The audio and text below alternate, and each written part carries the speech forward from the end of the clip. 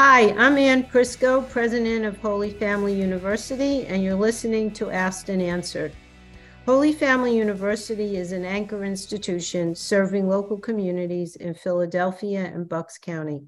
An important aspect of serving these communities is education. Education brings hope and helping to get important information out to the people who need it most.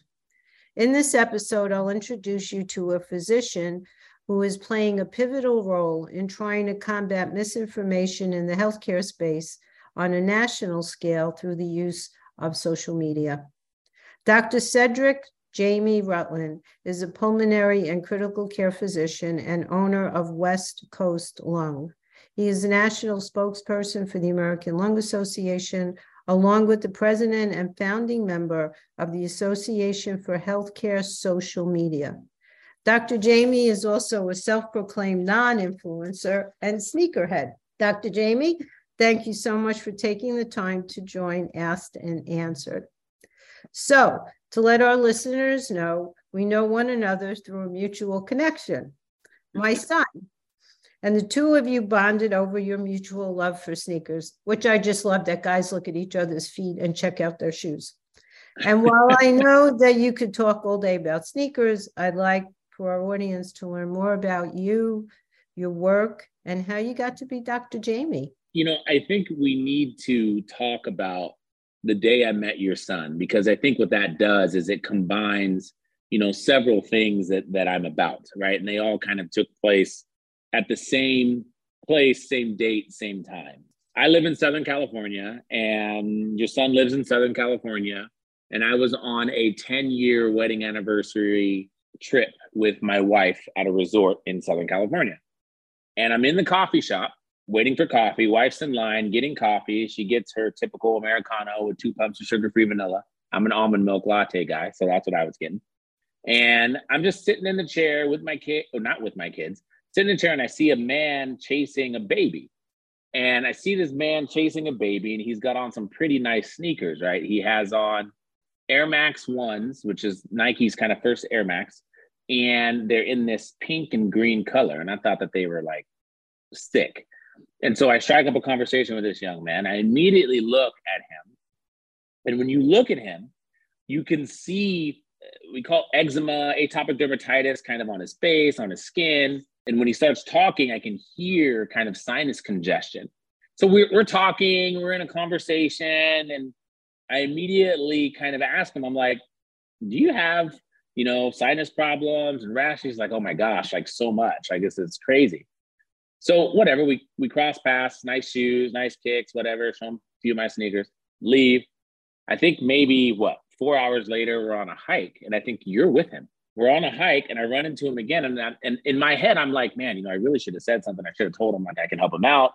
Their medications to help with this. And I really feel like he needs his medication. I see him again, and I'm like, listen, this is what I think you need. Pretty simple to give. My office is down the way. Like, just come to the office, wear some sneakers, and let's get you treated, right? And that's how the relationship kind of started. And the relationship continues today. Thank you. That was perfect, because part of what the audience should know is Louis, my son, has suffered from allergy-related eczema and asthma since he was a baby. And whether he's in the city or he's in the countryside, he's allergic to everything. And so it's always been a struggle. But we're also a family that is very reluctant to take long-term medication. So even though we knew about medication, he was reluctant to take it. I could not convince him to try it. But you gave him the confidence to all of us that you explained it in a way that made us understand that it was not going to affect him systemically, that it was a really targeted medicine, which to me is like amazing that we could even do this now. And that helped a lot. And thankfully, he's on the medication and he's doing great. So that's the good news. That all worked. So how'd that happen to you? Like, why of all things? Did you grow up in California? And were you always like interested in medicine? Or like, where'd this come from? Yeah, I grew up in California, and my family was very educated. And I'm Black and grew up in a very educated Black family. Grandfather went to Morehouse, grandmother went to Spelman. They had high expectations for their children, who all went to college, graduated college, and some even went on to professional school. My aunt went to journalism school. My mom went to law school. So it was expected for me to do something, right? And so when I was 10 years old, I wrote down in Sister Anne's class. I went to Catholic school my entire life, kindergarten to 12th grade, and I'm Catholic. Yeah. And I wrote down in Sister Anne's class, she was our counselor. She was like, I need you to write down 2 short-term goals, 2 long-term goals. I'm 10 years old. So I wrote down, get a scholarship to North Carolina or Georgetown in basketball, and then go to the NBA, or go to medical, or go to medical school and become a doctor. So I wrote it down, right? And I brought it home, and every day after school, went to my grandparents' house, right? So my grandfather, who was like my father, because my dad wasn't around that much when I was growing up. My grandfather was like my dad, slapped it on the refrigerator, and it remained there for 15 years, right? Until he died, until he moved. That's a great story. It didn't matter in whatever walk of life I was in. He reminded me, I was a basketball player, and I was pretty good at basketball, and I was getting looked at to go to college and play basketball, and ended up going to UC Davis. You know, I was lightly recruited to play there. And I remember driving to school one day. My grandfather would drive me back and forth from Davis to Sacramento because they weren't very far. He looks at me and he says, in his very distinctive, characteristic voice, he says, listen. And right, you know, Black people, we get familiar with one another. And he said, listen. And he said a word that you're not supposed to use, but we use kind of amongst each other all the time. But he said, listen. You can't try to go to medical school, play basketball, and chase women. He said, one of those has got to go. At that moment, like in all seriousness, my knee was hurting at the time anyway. Basketball was done. Like I gave it up. Like I was done with it. It was over. And there were times when you regret it. But at that point, I put my energy into school, right? And I was never like the smartest guy in the class growing up. At least I wasn't the guy that got the highest grades in the class growing up, right? I always got A's and B's, but I just kind of did it. So put all my effort and energy into getting accepted into medical school, which was very difficult, right? I had a lot of counselors that say, you're not going to do it. You're not going to get in, whatever. And I'm kind of one of those guys that doesn't really take no for an answer in that aspect of my life. But Jamie, you know how important it is. We all talk about it. How many of us have encountered adults in our lives when we're kids who could totally defeat us. Just one comment they could make could totally deflate us. Yeah. And, you know, that's so interesting.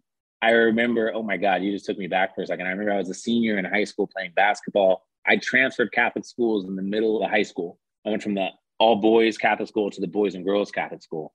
And we were playing my senior year. We were really good. Went to the state championship, but in the league championship, we were playing my former school. And it was like probably the biggest basketball game of my life. And I played like complete crap, right? And my mom was flying back and forth to Philadelphia, and she wasn't supposed to make the game, but she did. And she ended up in the stands. And I look up in the stands, I'm like, oh my God, Mom is here. All right, here we go, right? Played like crap. I had like 8 points. I had like 5 turnovers. It was a terrible game. We lost the game. After the game was over, my mom runs up to me and she says, she looks me in my eye. I'm 17 years old, okay? She looks me in my eye and she says, you made me travel all this way to watch you lose. Why didn't you just take the ball and win?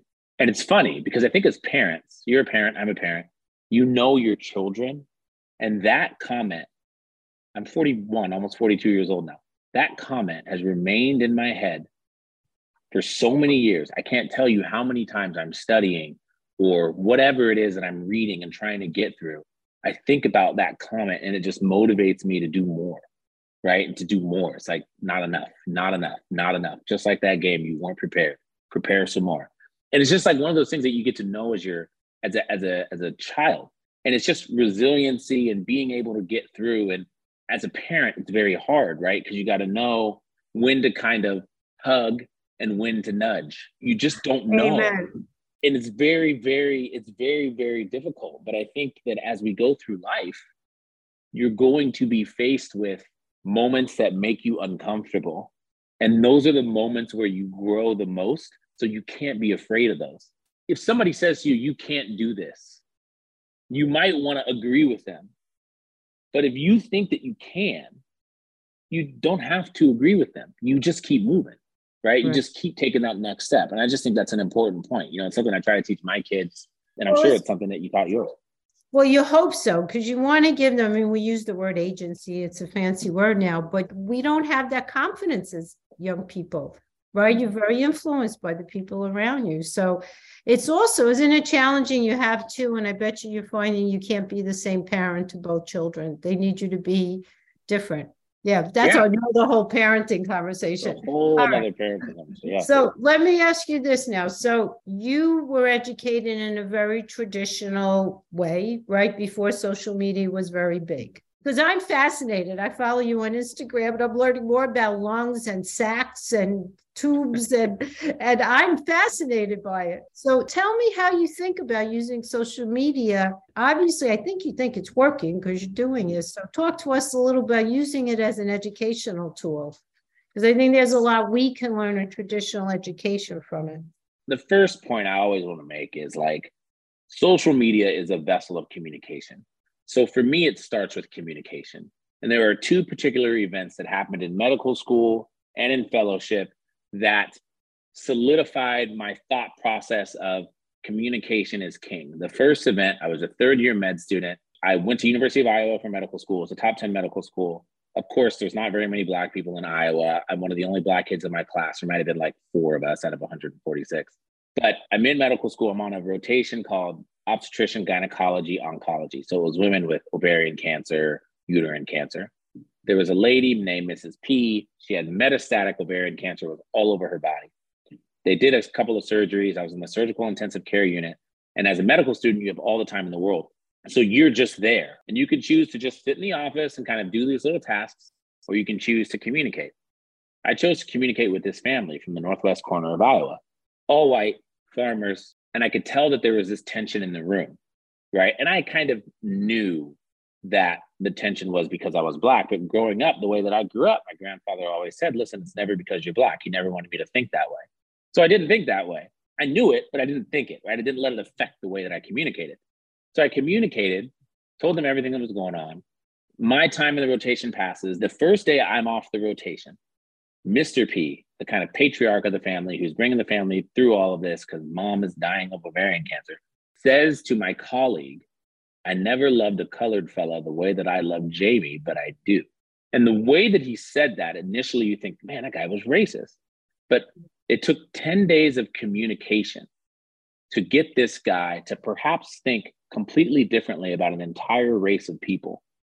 Yeah. And if I would have thought, man, this guy is racist, his family is racist from the beginning, I may have not given my own self that opportunity to do that. So that's one. The second event was with my pulmonary and critical care attending when I was in fellowship at KU Med. We're walking to an African-American female's room, and she's being non-compliant and screaming and yelling at all kinds of people. And he's like, we gotta go see this lady. She's really sick. And so we get up to the room, and you can tell that she's just in stress and all of this. And she's, she's mama. I know who she is. Like I've seen that woman a billion times. And I told my attending, I said, Dr. Simpson said, I got this. So I walk in the room and I start talking to her, and I call her mama, and we start talking, opens her up, whatever, everything goes well, like fine. We're leaving the room, we're walking in the hallway, we go back towards where our home base is in the hospital. And he turns to me, and Dr. Simpson was very liberal, ponytail, white guy, but liberal, points out, really honest, decent man. I still talk to him to this day. We're walking back, and he looks at me and he says, Jamie. I said, yeah. He's like, how did you know to call her mama? And I said, because that's who she is. She's grandma, she's big mama. That's who she is, right? I was like, it just is. And it was at that moment where I was like, you know what? Communication is king, and understanding cultures, understanding how to communicate messages and disease to people is of the utmost importance. And that's what I'm going to spend my life doing. This was 2014 or 15, before kind of social media got big, but it was getting big. And so social media just became a vessel to be able to communicate, just became a vessel to be able to teach. So I don't look at it as like, I want these followers to follow me and watch me and all that. I don't care. Like what I look at it as, here are a bunch of people that scroll through on a daily basis to look for entertaining things. I'm not going to be funny. I'm not going to do a stupid joke. I'm not going to, fall off a cliff and have people watch me fall off a cliff. I'm simply going to explain medicine in a way that you can understand, and perhaps that you can apply it to your life, whether it's you yourself or your friend or your family member. And it all stems from that communication aspect. from those lessons that I learned growing up. My family is full of communicators. They're really good at speaking and articulating and communicating. And that's where I got it from. That's where it develops from. But I look at social media like that. It is a way to communicate. Are you pleased with it? Like, do you feel like it's serving the purpose you wanted to? In my life, in the Even way as that I a use tool, it. right? Right. Like as a tool is Yeah. pretty good. Yeah. In my life and the way that I use it, yeah, sometimes people have it wrong. There's this combat misinformation. Like, I personally think that that's a stupid phrase. I'm not saying that, people are stupid for saying it. The reason I think it's a stupid phrase is because I don't see somebody saying something wrong and then go after them saying something wrong. I just simply teach what's right. I'm not going to mention the wrong thing. I'm just going to teach the factual thing, the scientific thing, the thing that makes sense. Because when you look at misinformation that's published, it's produced very well. That's the difference. It's the level of production, right? And so I knew that for me to be able to spread the message that was scientific and correct, I had to up my level of production. I had to get myself in areas where the production was going to be great to compete with the individuals that were perhaps saying something that was wrong. And so I don't like to say combat. I like to say information, giving information, right? That's how I look at it. Touché. Well, certainly you're right, because it's part of communication. It's the language that you use about what you're trying to do, right? Yeah. So think about, we have 3,600 students, probably 2/3 of them are doing something in the healthcare field, neuroscience, bio, pre-med, big nursing program. A lot of people coming back to get a second degree in nursing. Talk to me a little bit about, or us, all of us, like any thoughts about sort of after what we've been through with all of the health pandemic, is it changing? Yeah, it's a very interesting question because there are things that are happening that I don't necessarily like. There are things that are happening that I do like. When I think about the things that are happening that I don't necessarily like is I see a lot of attention being created around individuals in the healthcare space who are stating how many hours they work, stating they've been up for a certain amount of hours and it's unfair, stating that they've been abused. And I'm not saying that they have or they haven't, but what I feel is happening is people are looking at it as a lot of complaints, and I feel like it cheapens our duty in our field. I took an oath to take care of people when they're sick, and it doesn't matter what time of day they're sick. It doesn't matter what I'm doing. If I'm on call or if I'm the guy that's there, I have to take care of them. Period. End of story. There's no like, I need to go get sleep. I have to take care of them because I'm the one that's there. And so I really feel like being involved in healthcare is difficult. It's not easy. It's very hard.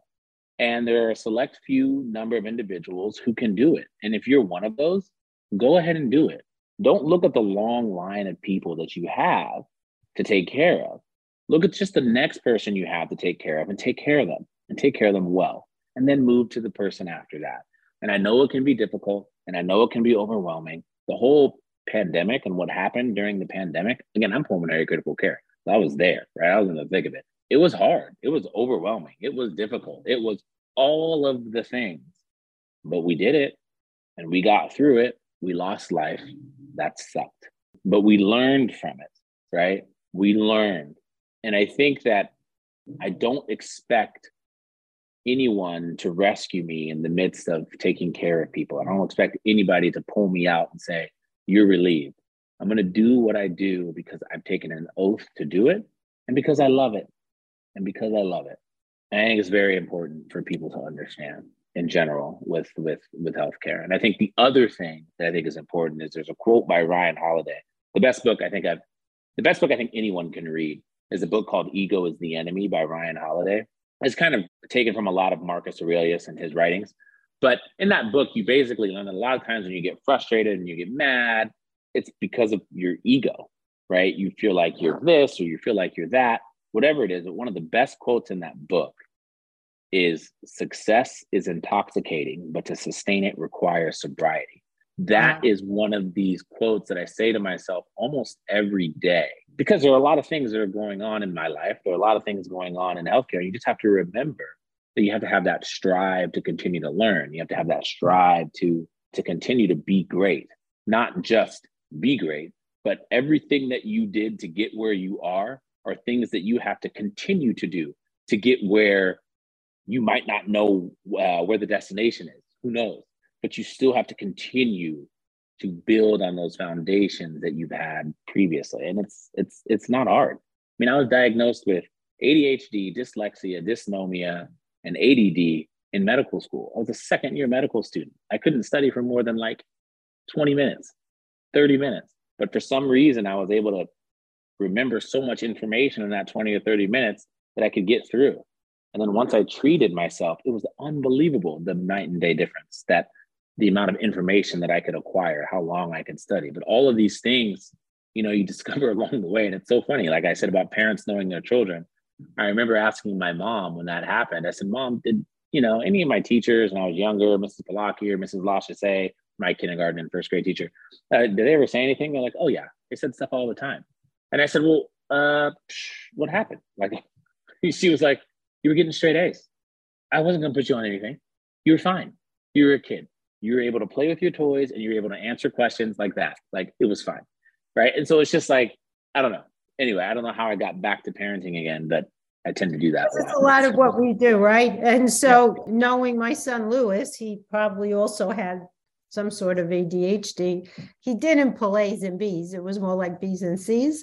But I always felt that, so he's a kid and so he can't sit still for more than 20 minutes. I'm not going to drug him so he'll sit still. So yeah, as parents, we're always making those decisions. Jamie, one of the things you were talking about is around this idea of ego as enemy. Recently, I was reading an article about people who leave their work and then don't really go through the discerning process of understanding what it was about that work that that wasn't right for them. And then they just go right back in and repeat it again. They use this example of thinking about your life and your orientation to work. And they talked about a job, which is, you know, you work so many hours a day and you bring home a paycheck to take care of your family and your life. There's a career where you get a little more satisfaction out of your work, but basically it's still contained and you have a private life that's not being interfered by your career. And then there's vocation. And in vocation, you're at a place where you're willing to give up some of your private life because of what you're doing is so meaningful for you in more than one way. It's not just because it's a living, it's because you're passionate about whatever it is you're doing. And so for me, it certainly sounds like, I mean, I've always felt like I lucked out. I'm in education. How lucky can we be? Right. And in many ways, I think about you have to have that same perspective, and you voiced it. It's vocation, because you have to want to keep learning. You're never done. But it can't be about the amount of hours you put in a day or a week, because that's not what this is about. Right. It's so funny because I've had colleagues say to me, like, why are you studying that? You don't need to know that. Like, you're a pulmonologist. Why are you studying immunology? And I'm like, you know, in your head, you just have to be comfortable just kind of thinking like, thank you for saying that to me. I appreciate you looking out for me, but I feel like I need to do this. Right. I mean, it's just, you kind of get to this point where it's like, you're not me. I'm going to do this. Let's move on. And I'll learn how to apply it in my life. Right. Touche. Yeah, it's hard. So I think we have to wrap up, but, you know, I have to ask you at least one fun question, right? So so I could show my son, I think I'm like, cool. So tell me something I could, like, what's the latest hot sneaker or something I could like throw around and mention to him. So well, here, I'll tell you this. I don't tell this story often. Okay. I'll tell the story. Why am I in love with sneakers? This is a very scary story. I was 14 years old and I had just gone to the movies with my girlfriend, and I had on the brand new Air Pennies. They're called Foam Posits. And my cousin had on my Air Max 95s. We leave the movie theater, and my father, who was absent a few times, anyway, he didn't show up to pick us up. So we start walking. And this is when Elk Grove, which is in Northern California, is in development. So basically you have a movie theater, and then you have like a mile, and then you have another little development. But you have to walk that mile through dirt, and it was dark. So we're walking through dirt, and a car stops. And I'm like, Todd, we should turn around. This car just like kind of made a U-turn, saw us walk in and stopped. And he's like, no, let's keep going. I'm like, all right. So we kept going. Guy pulls out a gun, wants our shoes. And so we run the other way. He takes our shoes and we run back to the movie theater, call the cops. So I go home shoeless. I get to my dad's, because I'm staying at my dad's that night. And I don't want to say too much of what's going on there, but I had another pair of shoes that I brought with me there. But those shoes are gone as well. So the events of that night are crazy. But the next morning I called my grandfather to pick me up and I went home without any shoes. That is probably where my love of sneakers started, was because of that event. And it's just one of those things where, like, you think about it, you're like, damn, like I was lucky. There were 2 or 3 different opportunities that night where I could have been dead, right? I could have been seriously injured, but I wasn't. And going home shoeless and all of that. So most people don't know that story of mine growing up because I don't share it too much. But that would be, that's an interesting story. I don't know if it's a cool story, but it's an interesting story. But my favorite pair of sneakers, the latest pair of sneakers that have come out, your son and I actually just got. They're called the Jordan 4 Amamenary collaboration. So your son and I just got them.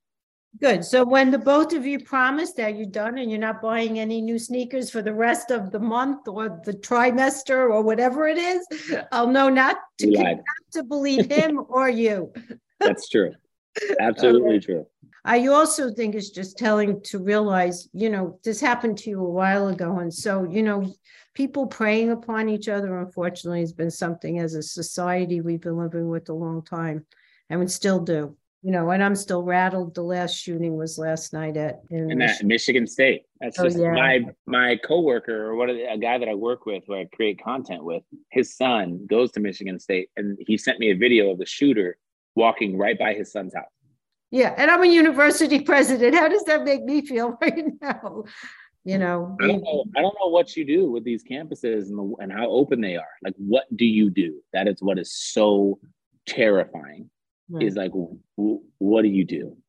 Right? What do you do? And the thing is like, certain people say one thing, certain people say another thing, and things change based on your experience and how many degrees away you are from the actual event. So it's just. Yeah, and we're in Philly. I'm happy to say we have been designated the safest school in Philly. So that's great. Yeah, but doesn't mean we could rest, right? We're still, awareness, big awareness. Thank you. Yeah. Thank you. I know you're in the middle of a lot of things. Keep it up. Keep talking about how important it is that young people pay attention and want to go into the health field, because we need a lot more of them in there, that's for sure. My generation keeps getting older and grayer. We need you young folks to step up and take care of us. Don't believe the hype. Medicine is hard. Healthcare is hard. It doesn't mean you can't do it, and it doesn't mean you shouldn't do it. Go on and do it and be great at it. Amen. Dr. Jamie, I could talk to you all day, but that's all the time we have. Thank you so much for joining me. To learn more about Dr. Jamie, please visit westcoastlung.com. And to learn more about Holy Family University, please visit holyfamily.edu. Onward and upward together in faith and family. I'm Ann Prisco, and thank you for listening.